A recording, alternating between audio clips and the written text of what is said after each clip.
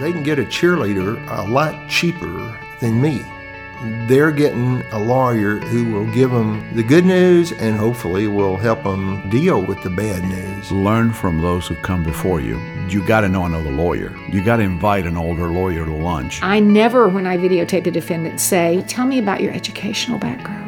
All I'm looking for in deposition of the defendant is what it is I want to start my case with. It isn't about your war with that lawyer. It's about your war with injustice and your war for justice. And I'd say don't be worried about how you can maximize your fee in any one given deal. Think about the long run. Think about the big picture and think about your reputation long term. This is Wisdom on Trial, impacting your life and law practice.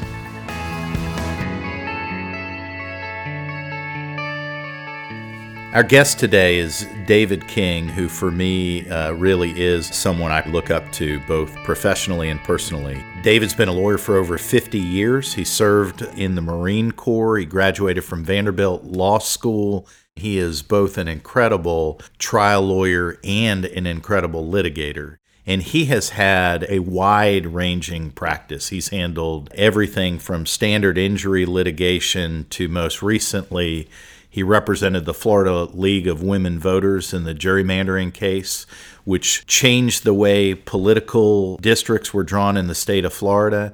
He's currently representing the city of Orlando in 1983 litigation in federal court as a result of the Pulse shooting. He's a great man and a great lawyer. I really enjoyed talking to David. I hope you will enjoy it too. Well, I talked to your partner, and one of the things I said, what keeps David so active at this particular season of life? And what he told me was, he said, David finds a way that whatever he's working on in the moment, he finds interesting and gets engaged in it. Well, I've been fortunate to have just a lot of interesting things to do over the years in my practice. And so consequently, not doing the same thing means that every time you tackle something new, it's kind of reinvigorating, I like to learn. I like to burrow down with a bunch of cases and a bunch of documents and try to make some sense out of it all. I'm introverted enough to kind of enjoy that, and maybe some people wouldn't find that a lot of fun, but I don't mind sitting in my office for several hours just burrowed down in there and trying to figure it out, trying to make sense out of it. And then building for the time when you let it all out in a deposition or a hearing or something like that. You started practicing, did you say 67? Well, I passed the bar in 65, went in the Marine Corps, did court-martial work in the Marine Corps in 66 to 68, and then I went into the private practice in September of 1968 here in Orlando. What are the biggest changes that you've seen for the good and the bad in the practice of law over that time? Well, we were a lot smaller bar back in those days, and so you knew everybody. I don't know, 20% of the bar now, it doesn't seem like. Back then, I knew everybody. We could all get in a picture together. For several years there, they took a picture and hung it up in the courthouse and had all of our pictures in it, in one frame. You couldn't do that today, I don't think. And, of course, then it was like a technological desert. We barely had copiers working then. We were just starting to get copiers. And I remember getting the first IBM display writer, which was a bit of a power typewriter, and it cost $18,000. And, there weren't computers, and you didn't have this need to have just an instant response to everything once something comes up. You'd sit down and you'd get your legal assistant and you would draft a letter and she would type it up for you, and then you would send it out. And you could relax for several days because it would take 3 or 4 days to get where it was going, and then somebody on the other end would think about it. And you'd get a response back in about a week or 10 days. Not so today. No. Today you're supposed to respond in like 30 minutes, to somebody's question or concern. I think it makes for a lot of times decisions that aren't so good when they're made hastily. Like that, but that's just the world we live in today. That's a big difference. Tell me the most unexpected thing that you've discovered in your journey in the practice of law. Well, I think I've discovered that sometimes good things happen to good lawyers, and sometimes good business doesn't necessarily go to good lawyers. You'd think in the equation that the better the lawyer, the better the business necessarily, that would come to them. But that's not always the case. I learned a long time ago that there were two kinds of lawyers. There were lawyers that had cases, and there were lawyers that could do work and do it well, skilled lawyers. And the fellow that was telling me that said, the lawyers that can do good work will always work for the ones that have cases. So I kind of have accommodated myself. Fortunately, we've gotten enough good work that we've been fine. Let me ask about what you do for fun outside of the practice of law, outside of campaigning for your son and staying happily married. What are your hobbies? Well, I enjoy reading. I'm a big reader. What kind of books? I read a lot of different kinds of books, a lot of fiction, but I read nonfiction as well. In fact, here lately, I've just read a couple of really good books, nonfiction. So I enjoy that. I don't know whether this would be interesting to you or not, but for some reason I decided back in 1995 that I would write down the name of every book I read. So I keep a record, and I have records since 1995 of every book I've read. And there's something I don't know that that's a complimentary thing to say, but I mean, that's just what I've done. And so now since then, I think I'm about 1,820 books. Wow. That I've read during that time. So I know what I've read. I can at least go back and figure out what I've read for the last 23 years. If you were to give advice on different areas, and I'm going to spitball some different areas, and if you can give me your one sentence or one paragraph piece of advice on these areas, that would be great. Writing, effective writing.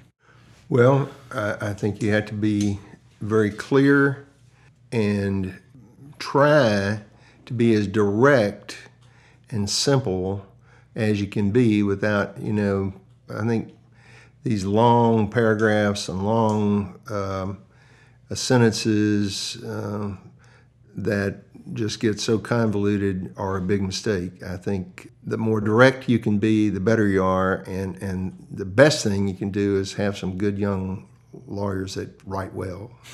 And then you're editing. Then you're editing, exactly. You got to be honest, and you got to try to build your reputation, because that's so important to you when you're dealing with the court. The court's got to know that they can depend on you to tell them the truth, to give them the current state of the law, whatever it is, whether it helps you or you hurt you.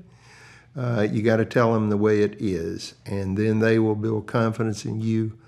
And shouldn't necessarily be this way, but so often you're in front of the judge, you and your opponent, and the judge may not have a lot of information about your case. And so that judge is looking for who can be depended on, who exudes reliance and confidence and honesty. And that may be the lawyer sometimes that wins the hearing. Negotiating. You have to have a goal. You have to have a plan. You have to have some fallback positions and know what you've got to work with, what your strengths are and what your weaknesses are. And then you got to proceed on that basis. Again, if you have a reputation as being somebody that can follow through, if you're not successful in negotiating, that'll help a lot. Yes. Advising clients about information they do not want to hear. In other words, sharing with a client advice and counsel that you know they don't want to hear. Well, I just try to explain to clients that they're not paying me my hourly rate to get a cheerleader. They can get a cheerleader a lot cheaper than me. They're getting a lawyer who will give them the good news and who will give them the bad news, and hopefully will help them figure out how to deal with the bad news. But you got to be able to talk straight to your clients and tell them exactly what they. Please don't lead those clients down the primrose path, and make them think everything's great when it's not, because there will be a day of reckoning in that situation. Advice on persuading juries. I think you've got to be prepared and confident and passionate and energetic.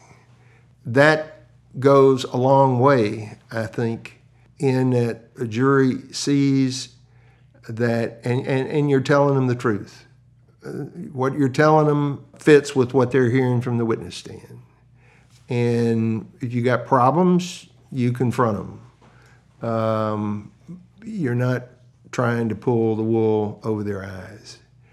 And then good clients take you a long way in front of a jury. So let me ask you, client selection. Well, some of the very best decisions I've ever made have been turning down cases. Yes.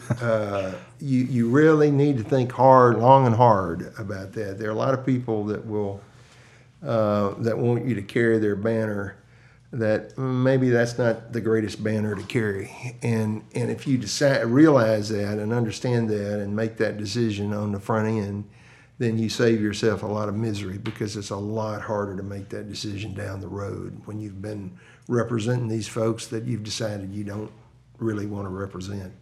It's hard to abandon them then. You have an obligation to them at that point. So if you can make that decision on the front end, you're a lot better off. One thing I've been asking folks about is how can people be a good mentee? Like you've mentored Tom, and he's got a fantastic career, and many other people. What can a younger person do so that someone who is successful and been there wants to invest their life in a younger lawyer? Well, they can show their interest in and help you understand how important it is to them. For example, when I started, I was really interested in learning about trials and what it meant. Now I was getting to watch Leon in action and some of the other lawyers in that firm that I was in, but we had a law library up in the library, and it had a bunch of continuing legal education books in it, the Annals of the American Trial Lawyer and stuff like that, and they had transcripts of trials and things like that. And I'd take those books home and read them. And it was just interesting to me to try to learn stuff about trials. I remember when I was law clerking over in Tampa, very famous lawyer Chester Bedell was trying a case over there in the summertime and back in 1964. And I went over to that courthouse and watched him in action probably 4 or 5 times whenever I could slip away from the office to watch him in action. You got to be able to, you got to be interested. And if I were a young lawyer starting out, I'd find out who the good lawyers were in town. I'd try to find out when they're going to be in court. Go watch them. See what you can learn. from that. And when you have that kind of an interest, that bubbles up for a lawyer, a mentor. I think they'd be very interested in helping somebody that showed that kind of interest in learning a skill. Depositions. Well, I like depositions. I've taken an awful lot of them. Sometimes I wonder if I'm not a deposition lawyer instead of a trial lawyer, you know. And in this room, I've taken hundreds of depositions sitting right across, just like I'm sitting from you. And it's so important. So many people just take such a casual approach to a deposition, but I just think it's so important to be prepared and ready to get something out of the deposition. It's one thing just to find out what somebody's going to say about some factual situation, but it's another thing to try to shape their testimony so you get it out the way you want it to come out and in a way that will help your client. Sometimes you can do that with not a lot of effort, but other times, I mean, I've spent weeks and weeks preparing for a deposition. I've read accumulated 20 or 30 prior deposition transcripts of a witness, like when it's an expert or something like that, and studied those and annotated them and used them to prepare for the deposition. So you got to come out of the deposition with something that you can use at the trial. If you don't have a good deposition, you're not in position to really hammer the witness in the trial. And that's what the deposition's for. It tells you, one, what happened or what the witness can say, but two, to nail it down so that you have, if you're up against some skilled expert, you can't give those people any room to run at the trial. You've got to be able to nail them to, and hopefully you have the stuff you need in the deposition. You just want to regurgitate that at the trial. And if they try to deviate from that, you've got a hammer. But if you don't have a good deposition, you're in deep trouble. Let's talk about something that everyone deals with, which is a very difficult opposing counsel. And by difficult, I'm being kind. I mean the kind that is abrasive, rude, difficult, unprofessional, all of those things. How do you deal with that person? That's a challenge. I struggle with that just like anybody else does. But I try to be reasonably non-confrontational. I think a lot of times they're really happy to get in big fusses because that's what they like to do. And they like to yell and squeal and things. And so I just try to avoid that if I can. I try to ignore slights and affronts. And, you know, I've blundered and I've fallen into the trap of taking the bait in situations where I wish I hadn't. But on the whole, I try to ignore that. And frankly, the older you get and the longer you've been at this, those people maybe cut you a little more slack than they do a young lawyer. What would you say are the most common mistakes that you see young lawyers making? Maybe just not the willingness to roll their sleeves up and really learn their case. That's, once you do that, you're in so much better shape as you proceed ahead. But I see some young lawyers that their confidence exceeds their capability. And that's not a good situation. What is the most important thing you would speak to this next generation of lawyers to make the world a better place? Take out their careers, but to make the world a better place. Well, I think just to be open and available for opportunities to use your skills in a way that do improve the community that you live in. Lawyers, have great skills and abilities. Your deductive skills and your reasoning skills and your innate intelligence and your ability to digest large amounts of information and to put it together and make it make sense is of such great use to your community if you're willing to be available and to serve in that capacity. And I think lawyers ought to do that more than we do.